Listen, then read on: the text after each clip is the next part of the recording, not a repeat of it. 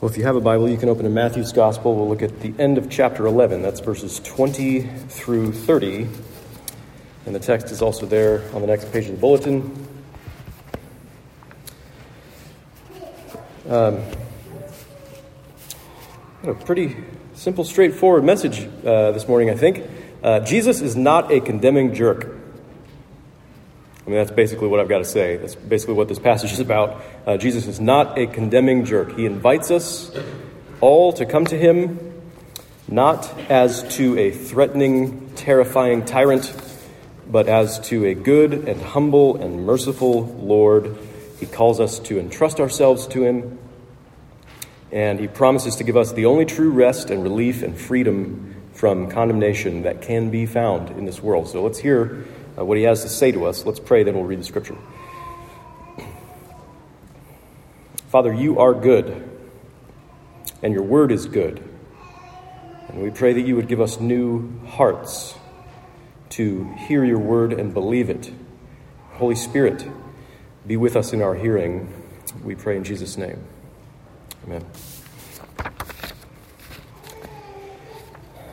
Then Jesus began to denounce the cities where most of his mighty works had been done because they did not repent. Woe to you, Chorazin! Woe to you, Bethsaida! For if the mighty works done in you had been done in Tyre and Sidon, they would have repented long ago in sackcloth and ashes. But I tell you, it will be more bearable on the day of judgment for Tyre and Sidon than for you. And you, Capernaum, will you be exalted to heaven? You'll be brought down to Hades. For if the mighty works done in you had been done in Sodom, it would have remained until this day. But I tell you that it will be more tolerable on the day of judgment for the land of Sodom than for you. At that time, Jesus declared, I thank you, Father, Lord of heaven and earth, that you have hidden these things from the wise and understanding and revealed them to little children. Yes, Father, for such was your gracious will. All things have been handed over to me by my Father, and no one knows the Son except the Father, and no one knows the Father except the Son, and anyone to whom the Son chooses to reveal him. Come to me, all who labor and are heavy laden, and I will give you rest. Take my yoke upon you and learn from me, for I am gentle and lowly in heart, and you will find rest for your souls. For my yoke is easy, and my burden is light. This is the gospel of Jesus Christ. Praise be to you, O Christ. So let's be honest. I started off by saying that Jesus is not a condemning jerk, but then I started reading this passage where he proclaims the coming day of judgment and denounces all the cities for their lack of repentance. And we experienced some confusion there. We experienced some cognitive dissonance there. How can Jesus at one moment pronounce these awful woes upon people, real people, and in the very next moment speak so beautifully about divine grace and mercy? I mean, these could be the rantings of a crazy person talking like that. So what do we do with this? How can we trust Jesus when he talks like this? Look, Jesus does talk about condemnation. He does talk about judgment quite a bit, actually. But he says very clearly that he did not come into the world to condemn us, but to save us, to save sinners from condemnation. You can read about that really all over the place in the Gospels, but especially in John chapter 3. Read about that there. Everywhere, the Bible exalts the steadfast love of God which endures forever. From the beginning of time to the end of time and beyond, at each and every moment, unceasingly, unwaveringly, the love of God is eternal. The love of God determines all our reality. So what's with this denouncing, Jesus? What's with the promise of unbearable, intolerable, unimaginable judgment? We have to trust that even words like these reveal God's eternal love, God's steadfast love. And I think it's not so hard to imagine it in some sense, at least if you actually try, give God's love a chance to determine all your reality, even passages like this. When you see someone that you love living in self-destructive ways, it evokes the anger of your love. When you would alert someone to the dangers that lie ahead of them if they refuse to stop and turn away from their self-destructive ways, that warning is a good expression of your love. So it's the love of God that finds expression in Jesus' warning of judgment here. You can hear the pity in what he says. He says, "Woe to you, Chorazin! Woe to you, Bethsaida!" So when Jesus says woe, I mean, maybe it's easy for us to hear him saying, like spitefully, "Burn in hell, sinners. Woe, woe to you." But no, when he's saying woe, he's saying, alas, how dreadful, how miserable for you. Woe is a word of compassionate sadness. Woe is a word of grief. Woe is a word of pity. Jesus pities sinners who are rushing headlong into unbearable judgment. He came to those cities in Galilee. These are the cities that he's talking to, doing the wonderful works of God. He's healing, he's delivering, he's blessing people, he's giving life, restoring people to life even. Matthew's recorded many astonishing things that Jesus has done among these places that we've looked at over the last several months as we've gone through Matthew's gospel. All of his mighty works, as we've considered them, all of them were done to reveal God, to make him known, so that they could know God was with them. God was for them. All these mighty works are done to save them from life apart from him. He wants to be with them. And none of that made a dent in their hard hearts at all. So he said, it will be more bearable on the day of judgment for Tyre and Sidon than for you. Tyre and Sidon, these are cities that show up throughout the scriptures several times. They're Phoenician cities, so they're just north of what at the time was sort of Israel's territory. It's present-day Lebanon is where these cities are, Tyre and Sidon. And they'd been places of idolatry, arrogant idolatry, and affluence, sort of oppressive affluence. So these Gentile cities, non-Jewish Gentile cities, had conspired against God's people, and they had oppressed God's people historically.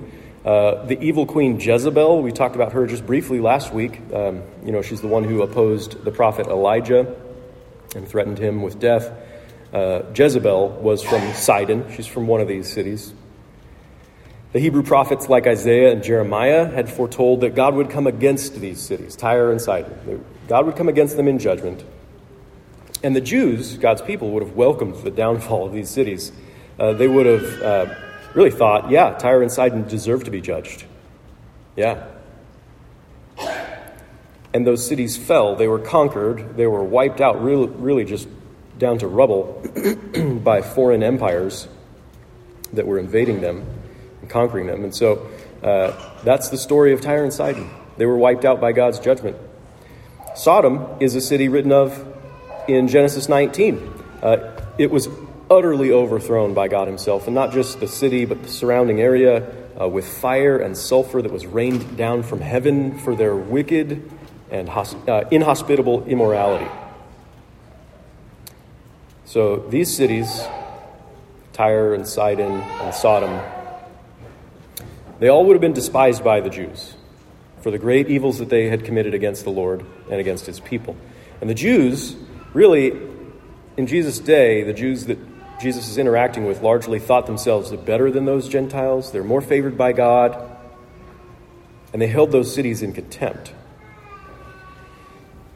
But Jesus was saying, your real contempt is for God. You're more entrenched in your contempt of God than those Gentiles are that you despise the most. You hate God more than they do. If those wicked cities had seen my mighty works, they would have repented long ago with sackcloth and ashes. That's a way of sort of saying this genuine, heartfelt, desperate, true repentance. Whereas you have seen my mighty works, yet you've not repented and turned to me for salvation and for life with God. Therefore, you'll be more miserable than they are in the judgment. Because your rejection of me has been more terrible and more complete. So his warning is severe. But ultimately, it's the warning of love. His warning is a merciful invitation to repent. So Jesus is like Jonah, but better. Jesus is the better Jonah. Remember Jonah. We've looked at the story of Jonah several times over the years, and Bill read some of it from our Old Testament reading this morning. Jonah was the prophet that God sent to Nineveh, the Gentile city, the wicked, oppressive city that was the enemies of God's people. Jonah was sent there because their evil had come up before the Lord, and Jonah proclaimed, "Yet 40 days, and Nineveh shall be overthrown." All he had for them was a message warning them of coming judgment. That's all he said. Jonah himself had been reluctant to go. The first half of the book is about that. Really, the whole book is about that, but the first half chronicles the story of his absolute rebellion and refusal to go. He'd been reluctant to go because he hated these people. He hated the Ninevites as the enemies of God's people, and he knew that ultimately he was being sent on a mission of mercy, even though he's got a message of judgment. He knew that this would result in God being gracious and merciful to the people of Nineveh, that it would result in God sparing them from the vindictive kind of judgment that Jonah really felt they deserved. And this simple message of judgment that Jonah reluctantly proclaimed did result in their repentance. And God had compassion on the people of that city. And Jonah hated the mercy of God for it. He hated the mercy of God when he proclaimed God's message of judgment. Jesus loves the mercy of God when he proclaims the message of God's judgment. He shares the compassion of God towards sinners. He is the compassionate God.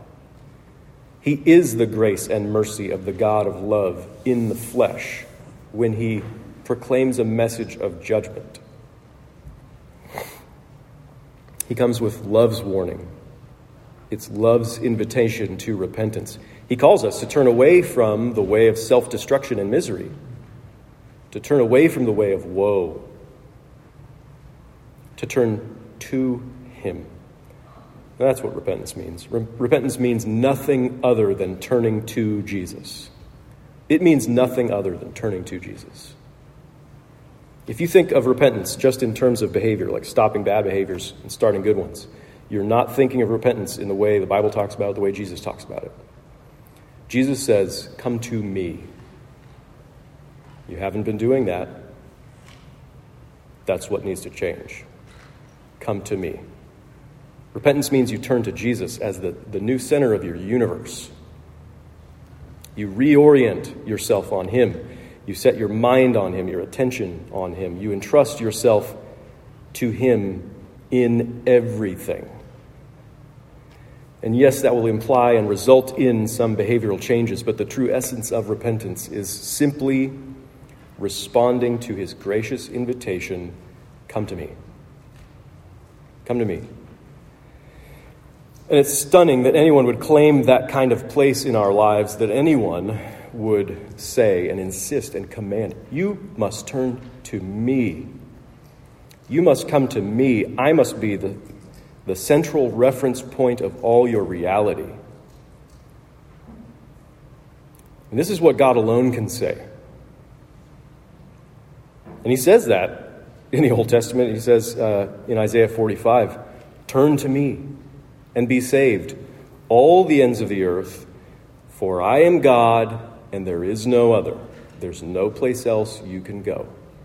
You come to me. Only God can claim that central and ultimate place in our lives. And that's the very place that Jesus claims for himself. So let's look then at the second paragraph of our passage where Jesus says, "Come to me." It is, unfortunately, I think, separated from the previous paragraph in most Bibles, probably by a new paragraph header, a new title, right, that sort of indicates a different subject. But there's a definite explicit connection being made when Matthew writes in verse 25. There you see it at the beginning of that second paragraph. At that time, Jesus declared, and then goes on to say what he has to say. The first paragraph reveals the problem of judgment. The first paragraph reveals the problem of judgment for those who have not repented.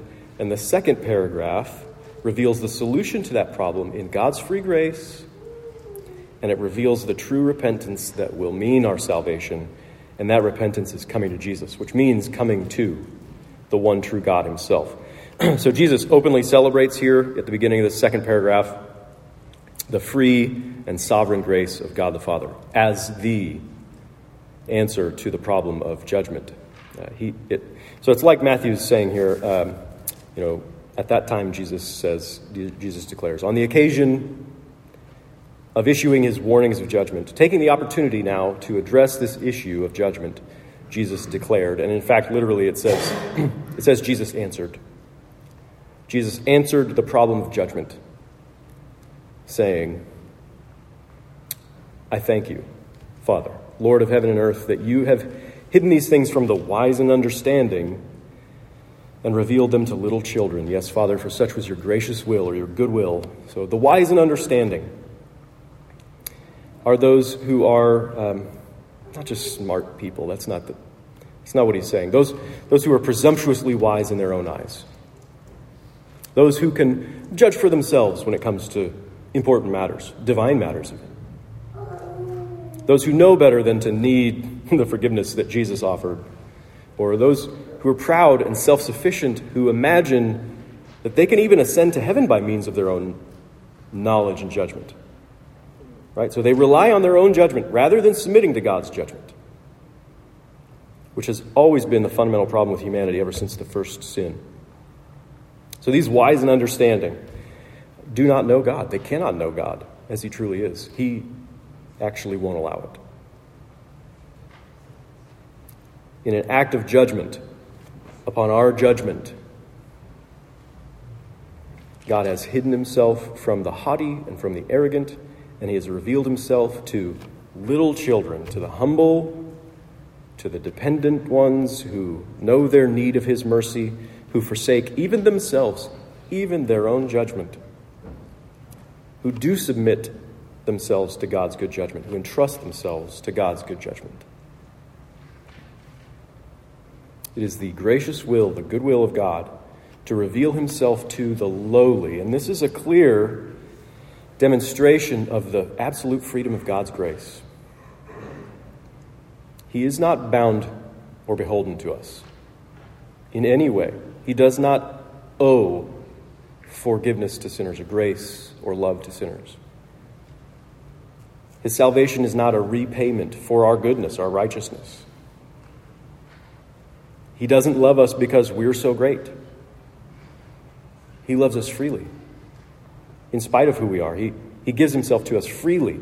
So Jesus reveals this inconceivable free grace of God, and he reveals it to us with a unique authority. He says, all things have been handed over to me by my Father. All things.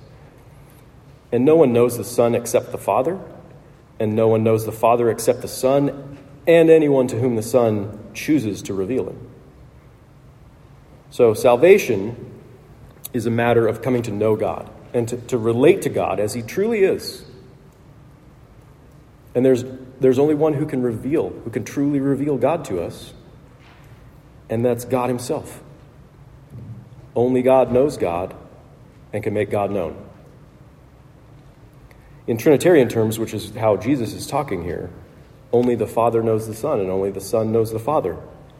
The Father and the Son enjoy this unique mutual knowing as divine equals in the Spirit. And the knowing that we are granted is just that. It's a gift that's granted to us freely by him.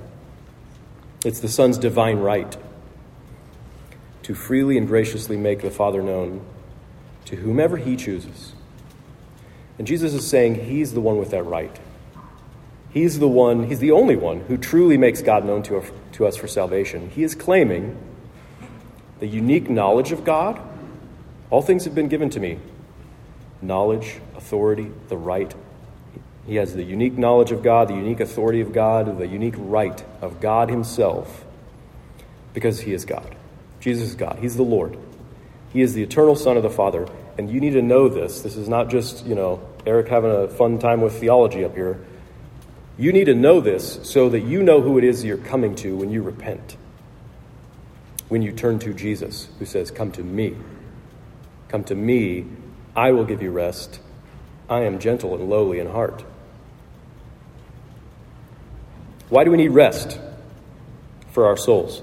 It's because we have this problem with God's judgment. We've sought to escape that which is inescapable. That's a distressing place to be. We've rejected the judgment of God. We've relied on our own judgment for life. That's a distressing place to be. That's an impossible place to be. But rejecting God's judgment doesn't make it go away. It just means you've set yourself against the inevitable, against the goodness of God and the judgment of God. And so you need relief from the unavoidable judgment of God. You need relief from your own bad judgment. That relief can only be found in submitting to God's good judgment. You'll only find that relief, that rest in God as you repent and turn to Jesus. You can truly find rest and relief in Jesus, because when you come to Jesus, you're coming to the one true God who is gentle and lowly in heart. Jesus claims divine knowledge. He claims divine authority to reveal God to us for our salvation. Jesus reveals himself then, his very heart, the core of who he is. And he says there's nothing more true of his nature. There's nothing more true of his character. There's nothing more true of his disposition towards sinners than that he is gracious and merciful, abounding in steadfast love and faithfulness, forgiving sinners. He is, in the very foundation of who he is, gentle and lowly. And that is to say, he's relatable to those who also are lowly. He regards the lowly. He dwells with the lowly because he himself is lowly. And when Jesus claims divinity and then defines himself as gentle and lowly, he's saying that God is gentle and lowly. That God is humble, that God is meek, that God is approachable, that the heart of God truly is merciful. And there's nothing deeper in God than that. And that's what you get with the biblical Christian teaching that Jesus is the eternal Son of God, being of one substance with the Father. So T.F. Torrance puts it this way. I've got this in the bulletin there, down at the bottom of the page, quote from him. God is not one thing in himself and another thing in Jesus Christ. What God is toward us in Jesus, he is inherently and eternally in himself. There's no God behind the back of Jesus Christ, but only this God whose face we see in the face of the Lord Jesus. God really is like Jesus. For there is no other God than he who became man in Jesus, and he whom God affirms himself to be and always will be in Jesus. Coming to Jesus is rest for your souls because you learn from him that in fact you're coming to God when you're coming to him. Knowing that Jesus is God brings rest for your souls because it means that God really does love like Jesus loves. So Karl Barth has another of the quotes, I think, that I've printed there. He says, in a little bit more technical language, Jesus is the unconditionally omnipotent executor of God upon earth. Jesus acts on God's behalf. And we may trust that Jesus acts on God's behalf, that he is authorized to represent God's very heart to us because he is God. Jesus is God loving us. Jesus is God forgiving us. Jesus is God saving us from the terrible problem of judgment that we deserve. Because not only does Jesus truly and perfectly represent God to us, he truly and perfectly represents us to God. Jesus does the one thing that sinful human beings would never do.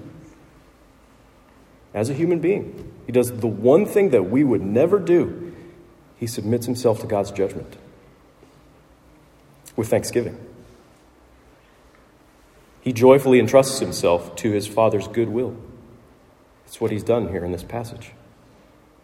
And especially at the cross, Jesus submitted himself to God's righteous judgment in our place in order to grant us rest and relief from God's judgment, in order to be gentle and merciful to us, to spare us the same pain we've caused him. So Jesus reveals a God who delights to make himself known to us in his grace. Jesus reveals that God is willing to unite himself to our human nature forever. Jesus reveals that God is willing to humble himself, to become a slave, despised and rejected. Jesus reveals that God is willing even to suffer the humiliating and terrible death that sinners deserve in order to grant us a rest in his presence that we could never deserve. Jesus reveals a God of love, a God of good judgment, a God whose love moved him to eat and drink judgment on our behalf because he is gentle and lowly in heart.